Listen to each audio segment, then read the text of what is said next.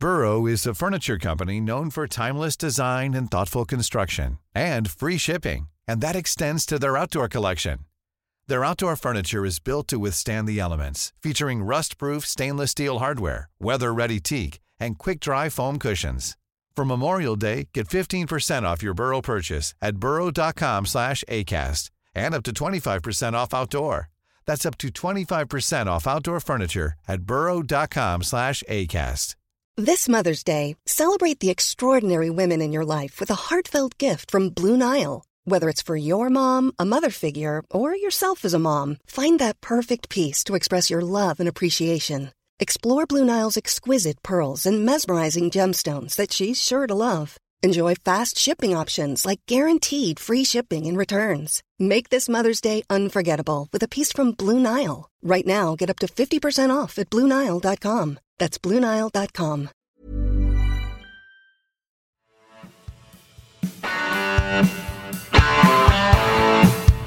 You're listening to Acton Millwall, broadcasting from the beautiful South Birmingham. Accept no substitute. Hello dear listeners, welcome to Achtung Millwall. My name is Nick Hart. Welcome to one of my random fixtures from the past shows. As you can probably tell from my voice, I am in the throes of the latter stages of COVID-19.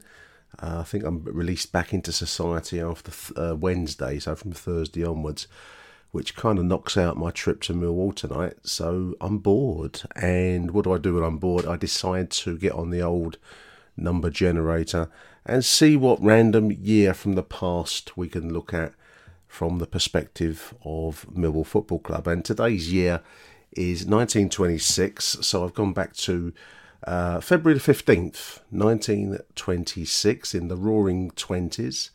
And the nearest fixture that I found to that particular date was a good one, actually. Charlton Athletic 1, Millwall 4, an away win at the Valley, played in front of 22,000 on February the 13th, 1926, in the old Division 3 South. I do have a newspaper report for that fine away win for the Lions at the Valley, and this one is from a newspaper, the Westminster Gazette, local newspaper, but I think a lot of the local newspapers back then seemed to often take, wider stories than just their own parochial area. So this is from the Westminster Gazette, dated the 15th of Feb 1926. The headline is Millwall's Strength, a fine half-back line.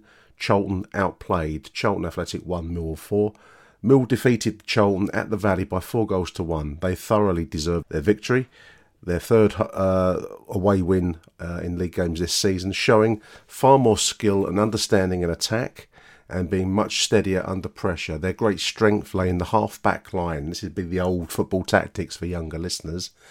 Half-backs were, I suppose, equivalent to midfield, really, in modern parlance, where Graham, Bryant and Amos acquitted themselves admirably, it says. Parker, the centre-forward, was closely marked by Armitage of Charlton, but he led the Mill attack with dash and spirit and received excellent support, especially from Mühl and Chance, on the right wing.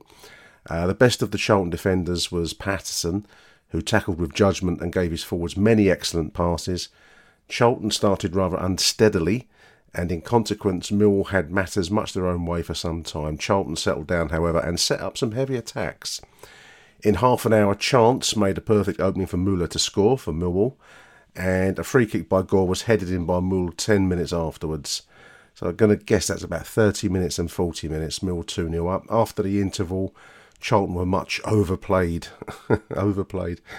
Within 5 minutes, Gore put on Mill's third goal, and though Rankin got through for Charlton, Müller had another goal before the finish. So a little bit vague in its reporting there, but you get the picture. 2-0 at half time, and the Lions pressed on to take the 2 points. Nearly said 3 points there, listeners. 2 points back in these far off days in Division 3 South, for a good win at the Valley. Millwall would finish this particular season, Division 3 South, in third position. Not a bad finish, really, when you weigh it up. This would be under the management of the legendary figure of Bob Hunter, who we've mentioned a few times, and to whom I've placed the order for a plaque to go on the kind of wall area of the Den in his memory, because he's one of our great managers.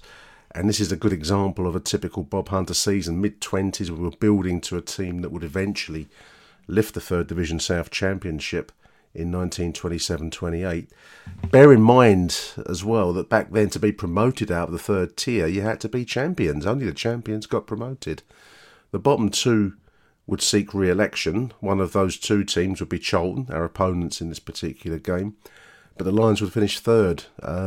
So no reward for what was a pretty good season in 1925-26. Just picked out one or two names from the team here. I'll run through the whole team because I think it's worth it. Joe Lansdale in goal. The two fullbacks were Horace Tilling. I searched because it's written as Telling on the Millwall History website, and I couldn't find Telling in Neil's Who's Who of Millwall players, and I thought that's not like Neil and Richard Lindsay and Dave Sullivan and all the others to be lax and miss a player.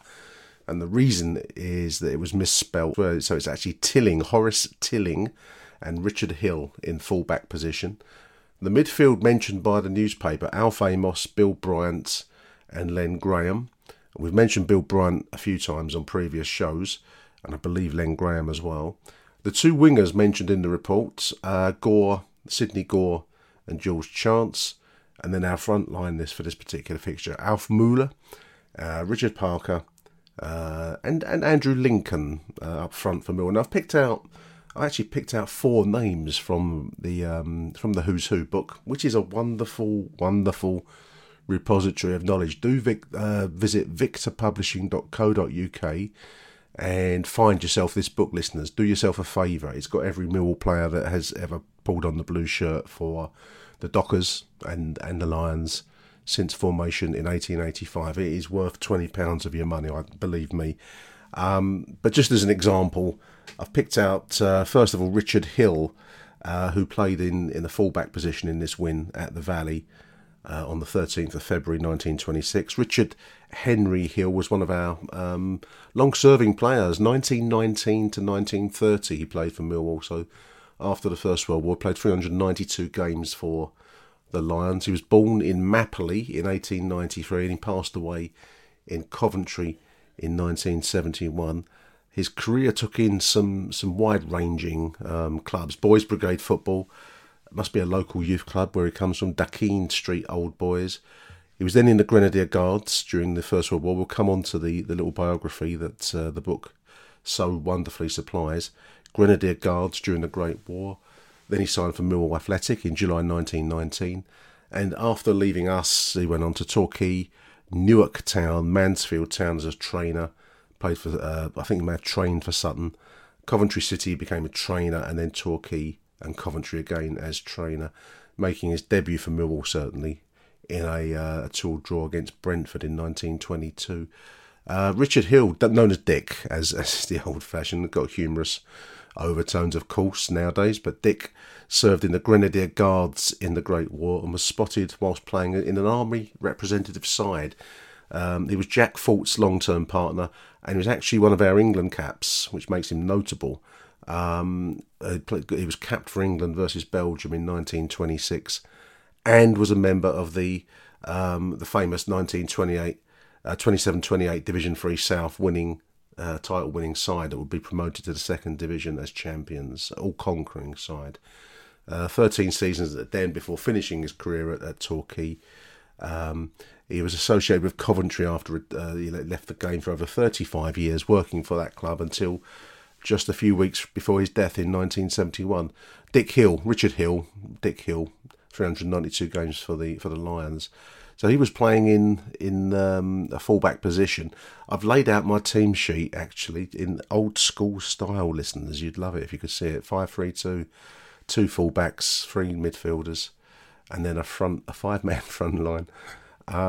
My school, when we first started playing school football, going back to Castlecombe in Mottingham, in the late 60s, early 70s, actually used to line up in that 5-3-2 traditionalist system. None of your 4-4-2s or 4-4-3s that were prevalent in the game for us at the time. No wonder we got beat a lot.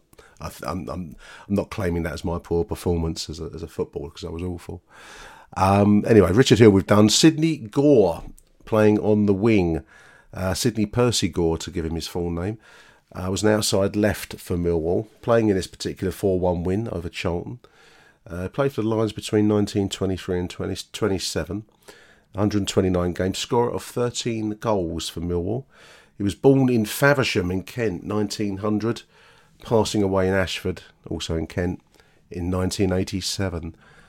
His career began during the course of the First World War, actually. He was playing for Faversham Rangers in 1916. He had a trial with Gillingham in 1920, Sittingbourne, before signing with Millwall in May 1923.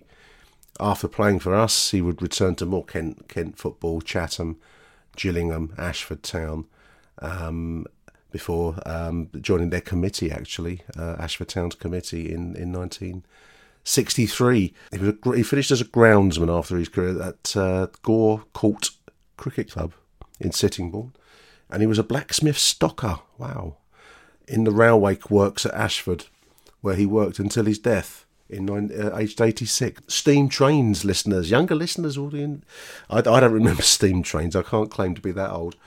I remember them, I've seen old black and white footage of the steam train system.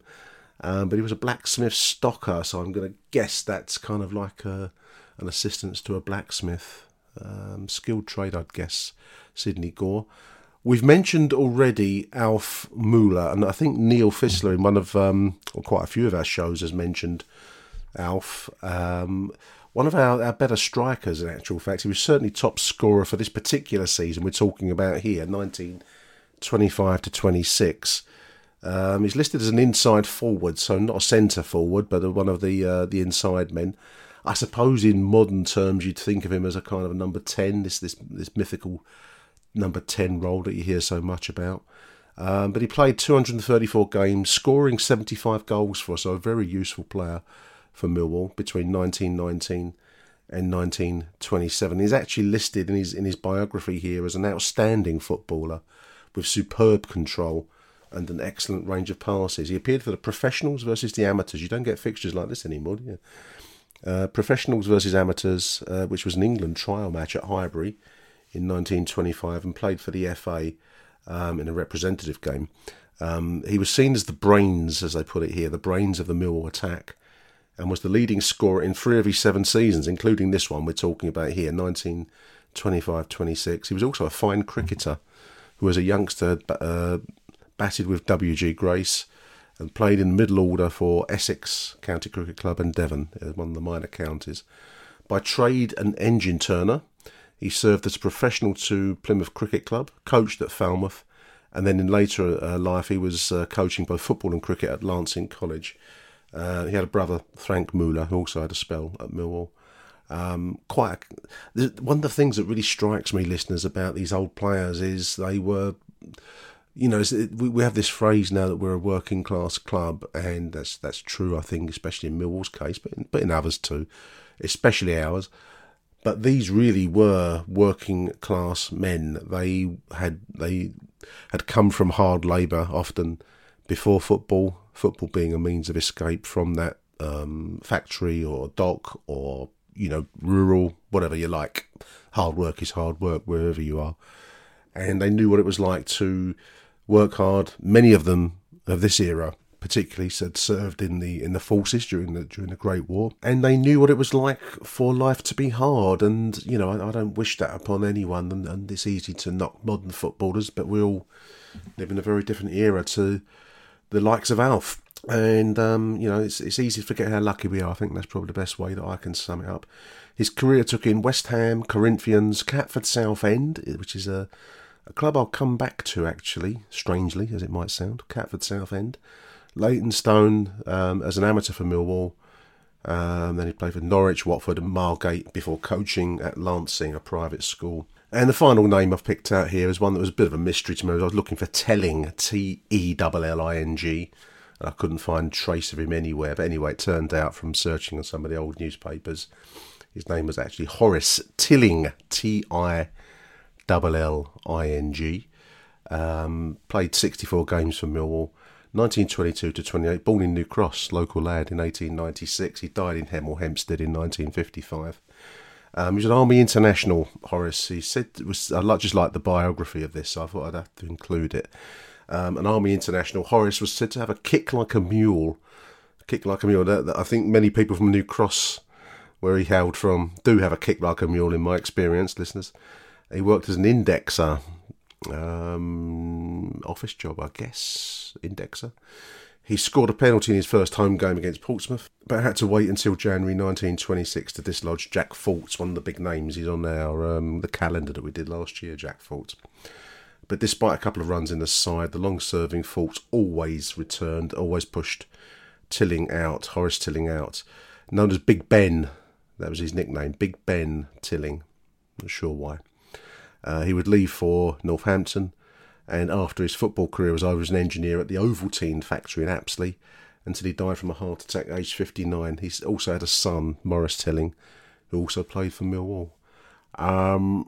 Nice to be able to mention these players. I actually was on a bit of a red herring trying to do some research, and I thought I might have found a player that Neil had missed, which I was obviously going to bring to his attention, wasn't I, listeners? But then actually he hadn't missed it at all. He'd included it.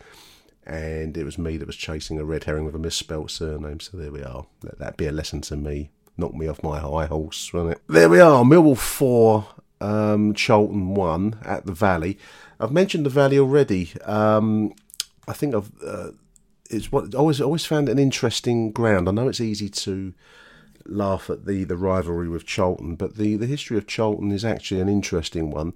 The Valley itself was created relatively, was it recent? No, it's probably not long after the creation of the Den, actually. It was opened in 1919, so just a few years after us. And it was originally a chalk pit, a sand and chalk pit. And Charlton had played at a variety of locations around Woolwich and Charlton and Plumstead, searching for a new home. And eventually they settled on the Valley, which, as I've said, was a chalk pit. And their initial task, which they used volunteer labour for, was to actually flatten an area so that a football pitch could be laid on in this pit, basically. The terracing and, well, certainly there's no stands nor terracing for some time after the initial game, because that was just earth banks around the pitch. And I think it was a fairly rocky start, probably quite literally, judging by the creation of the ground for the club. They actually played away from the Valley just a couple of seasons before this particular fixture that we're talking about here. During 1923-24, they played in Catford, a place called the Mount Stadium, which is actually located in Mountsfield Park, for anyone who knows Catford. There's no trace of that stadium left nowadays, but it was where the park is in Catford, and that was the home ground of another club who we've mentioned already, Catford Southend, and they were going to merge with them at one point, but that all fell through. They would eventually return to the Valley, and it would become terraced. It was a vast ground. I remember going there as a kid in the 70s. I used to alternate going Millwall one week and to Charlton the other week, depending on who's at home. I'd always favour Millwall if I could. But there was no away travel back then. We didn't have the money for anything, and TV coverage was fairly minimal by modern standards. So if you wanted to see football of a Saturday afternoon, you tended to go to your local club and, another one on another week. The nearest club to where we lived was Charlton, 161 bus ride away from us. So I used to go fairly often to see Charlton. It was a vast ground. It was already in the stages of starting to crumble, because my dad always used to say it was much bigger in his time, and we're talking about probably the post-war period when it would hold 75,000. I think that was its record capacity. It was a vast ground anyway. I don't think you would have struggled to have got that number in there safely by modern standards. But I do remember in the early 70s, The Who played a famous concert there, which I think was listed as the loudest ever played. and there was a huge crowd in the stadium for that. It was almost predominantly terracing. For anyone that actually made it there, you'll know what I'm talking about. Vast East Terrace, and then there was a covered end, all open, so the covered end got its name, and just one rather odd-looking stand with like four arched roof, which gave it a slightly unusual feeling. Big ground, but always seemed to lack atmosphere as a consequence. And that hadn't long been opened when we played there in this particular game. So they would famously have to leave the Valley when it became deemed to be unsafe in the aftermath of the 1980s emphasis on safety post Hillsborough. And Charlton would play at Selhurst Park for a couple of seasons, and I think they finished up at West Ham at one point before returning eventually in the early 1990s. There we are, that's the story of the Valley, which hadn't long been opened when we played this particular fixture, this 4-1 win, part of our eternal good record, obviously, over Charlton, which we all know about, which we never cease to remind them of. Elsewhere, I just thought, just for a bit of fun, before I leave you listeners, I thought I'd have a look at and see what's going on in the Daily Mirror on this day, February the 15th, 1926. So I've got the front page of the Daily Mirror, which was big on photos, which is quite nice when you're doing a thing like this, because it gives you something you can look at and talk about. The Daily Mirror, Feb 15th, 1926, the largest daily picture newspaper, it says here, and we see on the front page some daring stunt flying, some American acrobats, aerial acrobats. This is the thing that used to get a lot of in the old movies, where a lot of girls did this, would kind of dance on the wings of biplanes as whilst they did stunt flights over. These pictures from Los Angeles. Miss Gladys Engel, one of the most venturesome, that's a good word, one of the most venturesome of American aerial acrobats, performing mid-air stunts near Los Angeles in California. Why does she do it? She does it for the thrill of it, which is my kind of girl. She's doing like a upside down, clinging onto the wires and struts of this aircraft. Very, very dangerous. Also pictured is a tennis duel to be played in Cannes, very exotic, Cannes in the south of France, between Miss Helen Wills and the famous French, I think she was Wimbledon champion, Mademoiselle Suzanne Lenglen. This was looks like a kind of a one-off game to decide who was who would prevail. Helen Wills versus Suzanne Lenglen. That's being played in Cannes in France, almost certainly for money in the most exotic location available. And finally, there's a picture of Countess Cathcart, who's been detained by the US immigration authorities in the aftermath of being named as a co-respondent in a divorce case. Very shocking, with the Earl of Craven, who's next to her there, pictured with a little clipped moustache.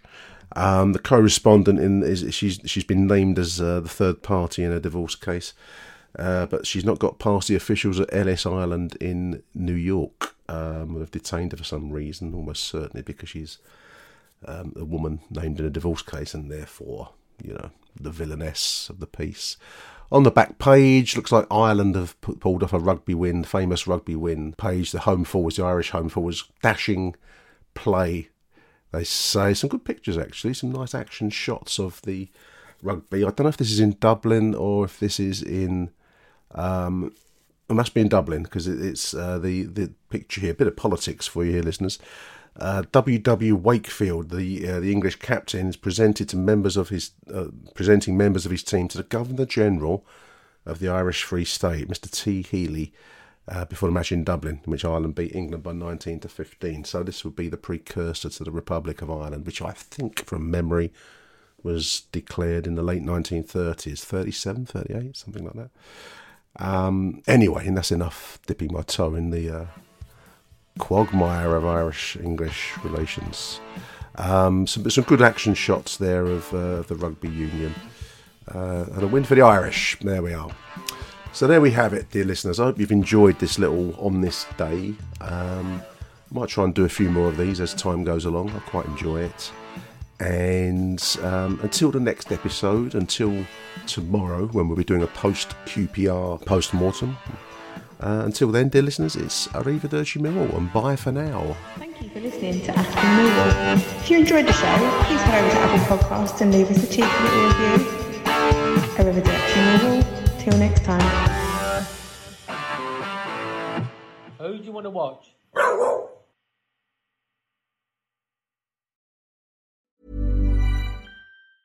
A lot can happen in 3 years, like a chatbot may be your new best friend. But what won't change? Needing health insurance. United Healthcare Tri-Term Medical Plans, underwritten by Golden Rule Insurance Company, offer flexible, budget-friendly coverage that lasts nearly 3 years in some states. Learn more at uh1.com. Even on a budget, quality is non-negotiable. That's why Quince is the place to score high-end essentials at 50 to 80% less than similar brands. Get your hands on buttery soft cashmere sweaters from just $60, Italian leather jackets, and so much more. And the best part about Quince, they exclusively partner with factories committed to safe, ethical, and responsible manufacturing. Elevate your style without the elevated price tag with Quince. Go to quince.com/upgrade for free shipping and 365-day returns.